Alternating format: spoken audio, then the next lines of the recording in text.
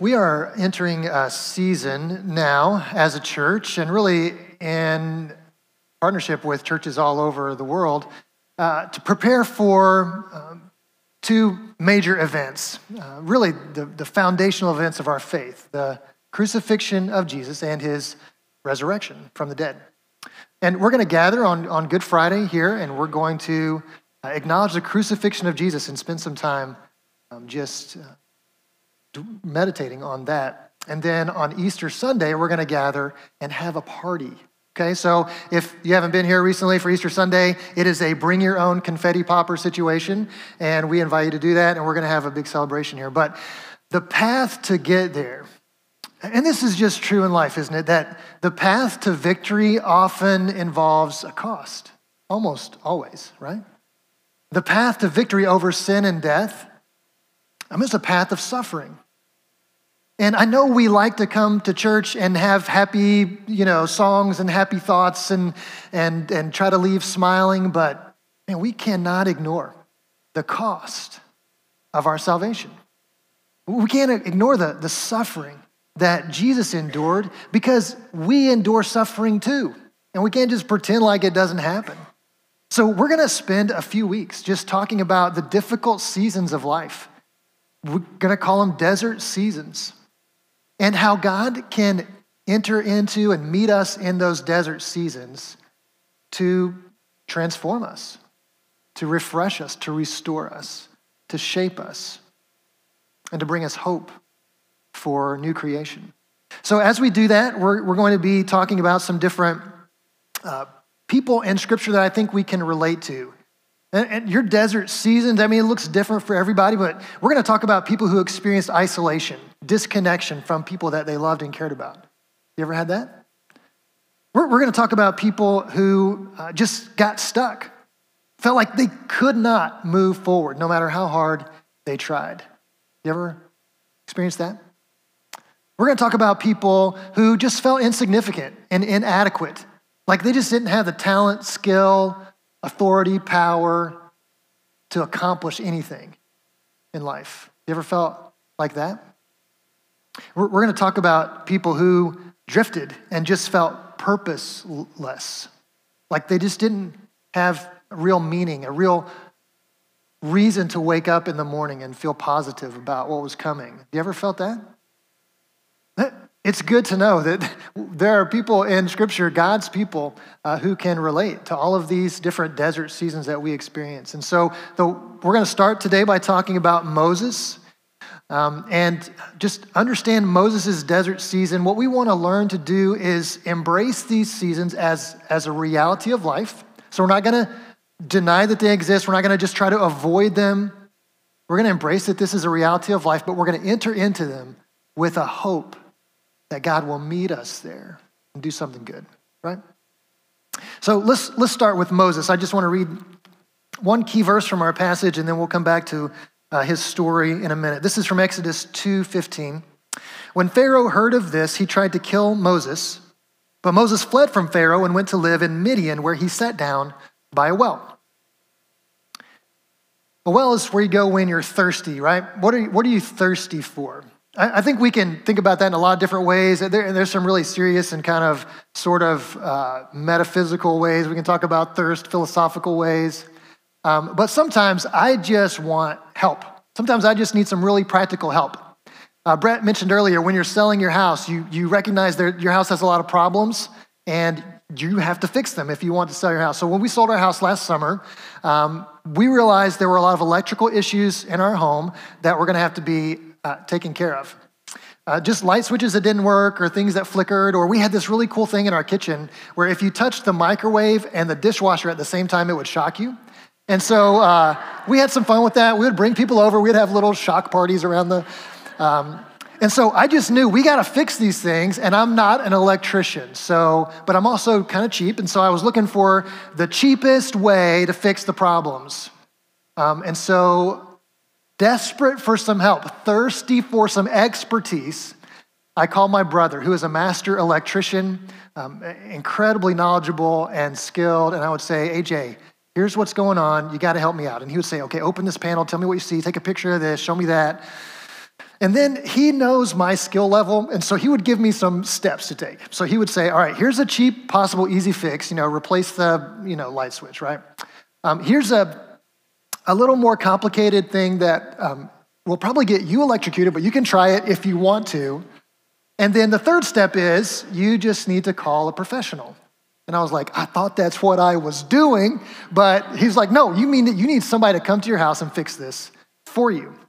And it's just so good to have an expert like that in your life. I mean, do you have those kind of people where, if I just get desperate for help, I know exactly who to call for this problem, right? And I think when we get thirsty in our lives in ways that we're just not finding something that satisfies, we need somebody who's an expert on these desert seasons, who's an expert on thirst and refreshment. And that's God. God knows exactly what we're going through, and he's an expert on how to be refreshed in the desert. This is what God does. He provides a well for the thirsty. That's what God does. So let's look at Moses' story and see how God provides a well for the thirsty in Moses' story, and then we'll bring that around to our own stories. We're going to read here in just a minute from Exodus chapter 2, but I want to give you a little background, a little reminder about who Moses is. So Moses was born he's a descendant of Abraham, so he's an Israelite, part of the Hebrew people. He's born at a time when the Hebrews have been slaves in Egypt for 400 years. So things are not going great for the people of God. And things are actually really bad. The Pharaoh of Egypt at the time is concerned that the Hebrews their population is growing too fast, and that if they wanted to revolt against them, they might not be able to, the Egyptians might not be able to stop them. So he makes a law that the Hebrews are not allowed to have any more baby boys. And so if the baby boy is born, he is to be executed. Well, Moses' parents don't want their son to be executed, obviously. And so they put him in a basket in the river, and he is discovered by an Egyptian princess. This Egyptian princess, through some really clever work by Moses' older sister, ends up hiring Moses' mom to raise him for the first few years of his life, and then he's raised as an Egyptian. So Moses grows up in two different worlds. He's a Hebrew. He knows that. He's been raised for the first few years by his mom, and then he's raised in the Egyptian world. And growing up with those two different realities is going to end up in conflict at some point. And this is what we find as we pick up in Exodus chapter 2, verse 11. So follow along on the screen. If you see something underlined, please read that aloud. One day, after Moses had grown up, he went out to where his own people were and watched them at their hard labor.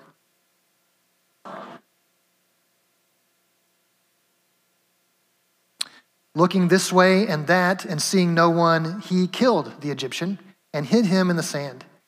The next day, he went out and saw two Hebrews fighting. He asked the one in the wrong, "Why are you hitting your fellow Hebrew?" The man said, "Are you thinking of killing me as you killed the Egyptian?" Then Moses was afraid and thought, "What I did must have become known." When Pharaoh heard of this, he tried to kill Moses, but Moses fled from Pharaoh and went to live in Midian. So we see this conflict. I mean, it's right there on the surface. And Moses feels this connection with his people, his family's people, the Hebrews. And he sees them being persecuted and oppressed, and he wants justice for them. His motives are good. And he sees an Egyptian beating, or this phrase could actually mean that this Hebrew is being killed by the Egyptian. And Moses wants justice, so he steps in to make justice happen and commits murder in the process. And then as he's trying to negotiate some peace between Hebrews, two guys that are fighting each other, they say, "No, thank you. We don't need your help. Who do you think you are?" We get a little more insight into this part of the story from a sermon that was preached in the New Testament by Stephen in the book of Acts. Stephen was a deacon in the church. He's preaching to the Sanhedrin. These are people who are experts in the Old Testament, and Stephen is giving them an Old Testament lesson. How do you think that's going to go? it does not go well for Stephen. But he tells about Moses in his message to the experts in the Old Testament. So I want to read this from Acts chapter 7. This is part of his message.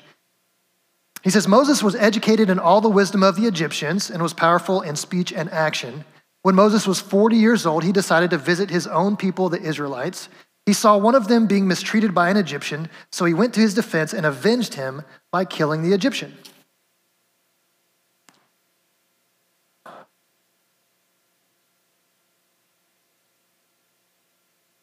But they did not. Maybe an understatement there. Moses was trying to do the right thing. He was trying to bring peace. He was trying to serve people. He was trying to promote justice.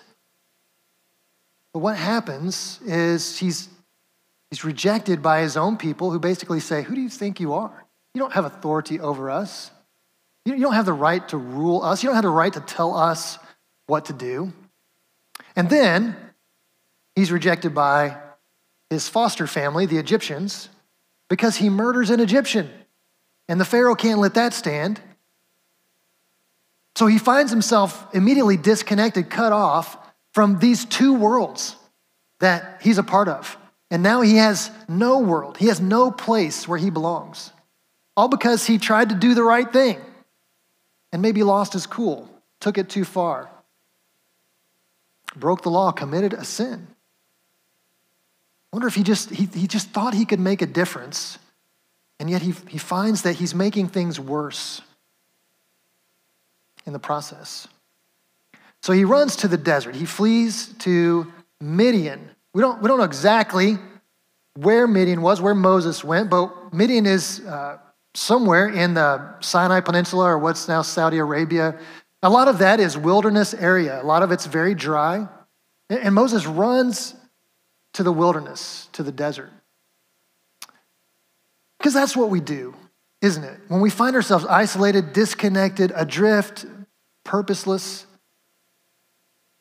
we find ourselves in a place that's barren and dry and where there's really nothing that's going to satisfy our thirst. But he finds a well and he sits down there.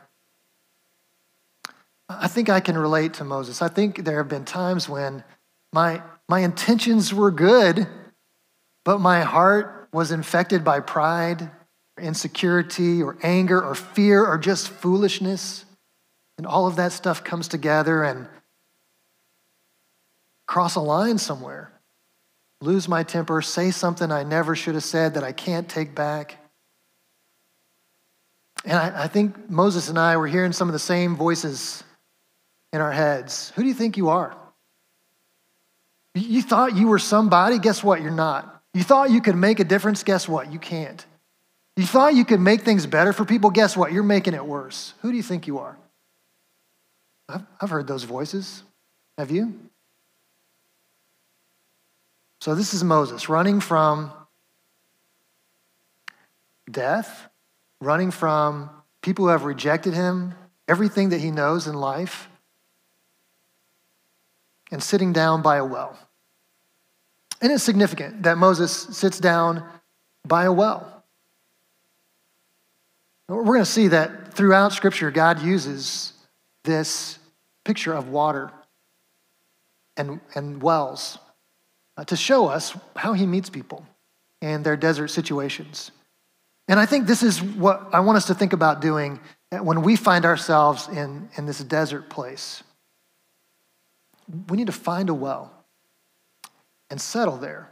When it says Moses sat down by the well, that phrase could also be understood as he settled there by the well. He didn't just sit for a minute and then get up and leave.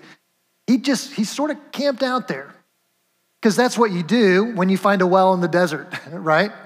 You don't want to leave it. This is life. This means life for people, animals, everything in a dry region. For nomadic people who led herds and flocks of livestock throughout, if they're not near a stream or a lake, man, a well is life-saving to their whole economy, right? And for somebody who's just wandering through and doesn't have a place to live, a place to be, a people to call his own, and that well means life. For a person running from rejection, insecurity, doubts, insignificance, needs a well. And we see this theme throughout Scripture as we track along. When you read through the narratives in the Bible, you should be looking for water in times when people interact with water and what happens when people pass through water. One example, one early one, is the flood narrative. You remember, the whole world is going to be destroyed by a flood, but it's the water that actually preserves Noah and his family. And they're brought to a place of new life through the water. We see wells show up over and over again.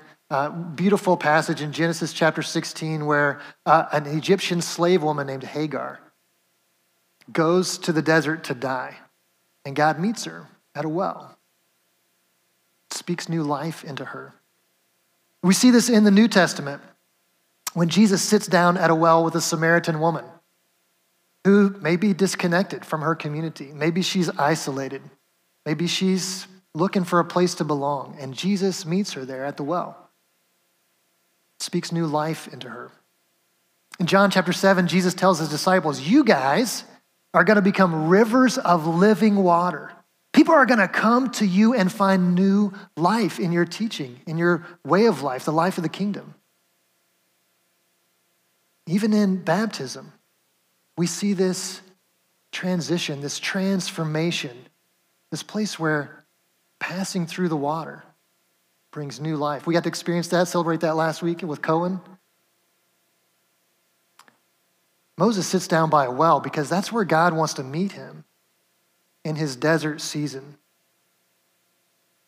He had no idea what God had in store for him. He had no idea that this passion for justice and to see the salvation of his people, that God was going to put him in charge of that someday. He had no idea. He just knows he's thirsty.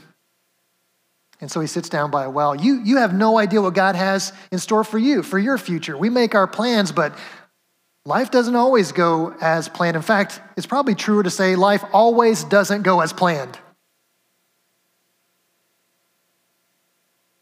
We have no idea what God has in store for us. But when you're thirsty, you need to sit down by a well.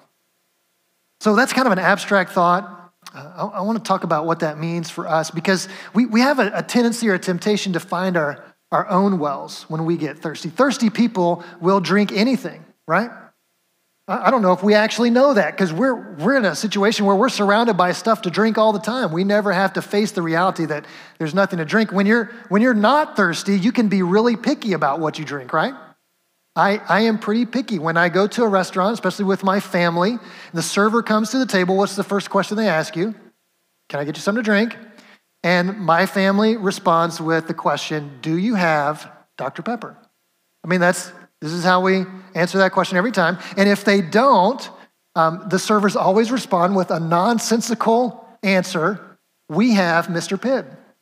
I'm like, what has that got to do with my desire for Dr. Pepper? It's not the same thing. Mr. Pibb doesn't even have a degree. I'm not interested in that. We're so surrounded that we're not thirsty enough. We can be really picky. But if you're thirsty, you will drink anything. I bet I could be thirsty enough to drink Mr. Pibb. Probably. I might could be thirsty enough to drink Pepsi. I don't know. That sounds desperate, but it could happen. I mean, we know that there are stories of people traveling on the ocean, sailors, who get thirsty enough that they'll drink salt water. What does that do to you? I mean, it'll kill you, right? Thirsty people will drink anything. And this is what we do. We get thirsty for acceptance. We get thirsty for belonging. We get thirsty for meaning and purpose. And we'll just drink anything. God addresses this, calls it idolatry when he addresses it through Jeremiah, the prophet, in Jeremiah chapter 2. Listen to how God talks about this idolatry of the people. He says, my people have committed two sins. They have forsaken me, the spring of living water, and have dug their own cisterns, broken cisterns that cannot hold water. That even when we're thirsty, sometimes we look at what God has to offer and we say, no thanks. I don't need anybody telling me what to do, telling me how to live my life. I don't need guilt. I don't need obligation. I'm not even sure he cares. I'm not even sure he has my best interests in mind. We reject the spring of living water. We go looking for another way. Maybe it's if I can get enough people to like me on social media, to respect my thoughts or like my images or whatever I'm doing in my life, then that'll satisfy my thirst. Or maybe I just cover up all of my problems. I pretend like I don't have any. I hide all the dark things about me and just put on a mask in front of everyone. Maybe that will satisfy my thirst. Or even more tangible ways that we look to numb our pain or satisfy thirst through drugs, alcohol, pornography, all of these ways that we just try to distract ourselves from a thirst that won't go away. Broken cisterns that don't hold water. We've rejected the spring of living water. So when we go looking for a well, it needs to be the one that God has provided. But here's another piece of that puzzle is we have to go and find it. Wells don't come and find you, do they? We got to go and find it. So I just want to invite you to think about a few steps that you can take if you're in a desert season. And maybe you're not. Let's just acknowledge, maybe you're in a great place in life. You feel very refreshed and you're good to go. Here's the reality that we all know. The desert's probably coming at some point. If it's not here now, it's probably down the road. So just file this away if you're in a good spot, or maybe you can use this to help a friend. But if you're in a desert season and we need to find a well, let's just think about some practical ways to do that. So the well that God provides, it could be a friend. It could be somebody that loves God and knows you and is willing to speak truth to you gently. Sometimes we're like, I'm not thirsty for truth.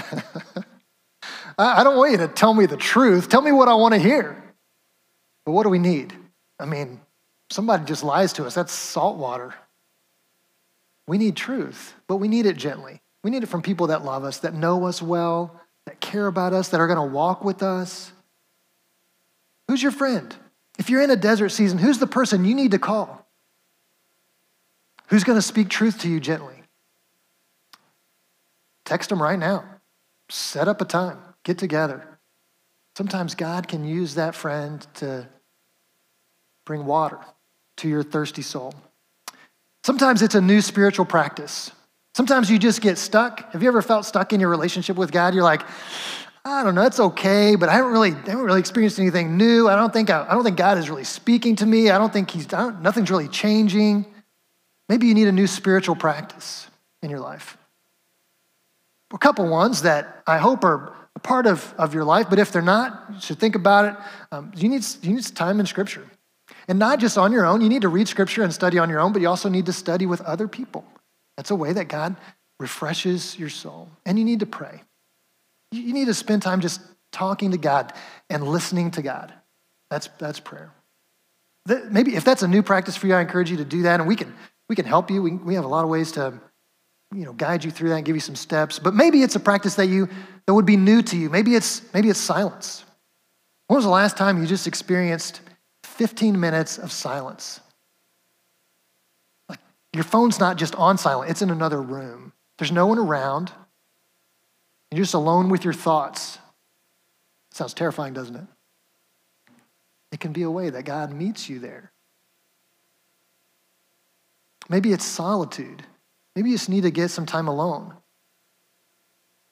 And if you're a single parent, you're going, that's a thing? You can be alone? I've never heard of that. Maybe that's where your friend comes along and watches the kids for you. I don't know. There are spiritual practices that are not always readily available to our minds. So here's what I want to invite you to do. If you think maybe a spiritual practice is a way for you to sit down by a well and be refreshed, and you're just kind of stuck, you don't know what to do, our pastoral staff, we're on the edge of our seats waiting for that email or phone call. If somebody called and said, hey, I would like to start a new spiritual practice, we would be like, yes, that's exactly what we've been waiting for. We would love to help you do that. So feel free to reach out to us. We'll try not to get too excited and overwhelm you. Maybe the well that you need to sit at is a service opportunity, a way to get outside of yourself for a minute and to think about other people and how you can help others. A way that you can use what God has given you towards a life-giving purpose. So maybe you need to think about what can I do that can be a blessing to somebody else? And maybe I can find some refreshing purpose in that. What I'm convinced of is that if you're in a desert season, God wants to meet you at the well. God wants to provide a place for you to go, to bring all of your insecurities, all of your doubts, all of your fears, and meet you there, refresh you there, and change you there. But we've got to look for the well. It doesn't come and find us. So I just want to invite you to think about what that looks like in your life. And again, if this is not where you are, if you have a friend, somebody that you know and care about that from your perspective is in a desert season, maybe you can offer them some encouragement, some guidance, and some of these suggestions for them. Because here's what we know, what we talked about for the last few weeks, is that when we're not healthy, we can't really help other people. We often make things worse when we're not healthy. And when we're in a desert season, sometimes we just need to sit and get healthy. We just need to be refreshed and restored. And we also need to be able to take this story to other people. That, hey, the desert happens. I mean, it happens. It happens to everybody. It's part of life. And we can embrace the reality of that, but we can enter it with hope that God will meet us there and that there is new life coming. There's new life, always just around the corner. So I just want to invite you as we close to pray through this with me. Would you go ahead and stand? We're going to pray together. If you are in a desert season, if you feel disconnected, if you're thirsty for something that you just haven't found a way to satisfy, then I just want you to pray through what your step is. How do you go and find the well where God is going to meet you? What does that look like for you? And if you're not, maybe you're praying for a friend, a loved one, somebody that you care about that needs to be refreshed and restored. They need to know that God is willing to meet them where they are and that there's hope for new life. So maybe that's a name that you bring before the Father this morning. Let's do this together. God, thank you so much for your consistent practice of meeting us in our thirst, in our dry moments, in our seasons when we don't know where we belong, we don't know where to go, we certainly don't know what's next. Thank you for that mercy and grace that meets us there. My prayer this morning, Father, is that for those who are thirsty, they would find what they need in you. They would find in you a spring of living water. And as we think about people around us that we want to love well, we want to love them into the kingdom, God, we pray that maybe you could use us to be springs of living water for others. Well, they could find refreshment through what you want to do for them, just through our friendship and love and kindness. Would you do that through us? And God, we pray lives are changed and you get the glory for it. In Jesus' name, amen. Hey, so good to see you all. Thanks for being here. You are sent to be salt and light in a world that desperately needs Christ. God bless you.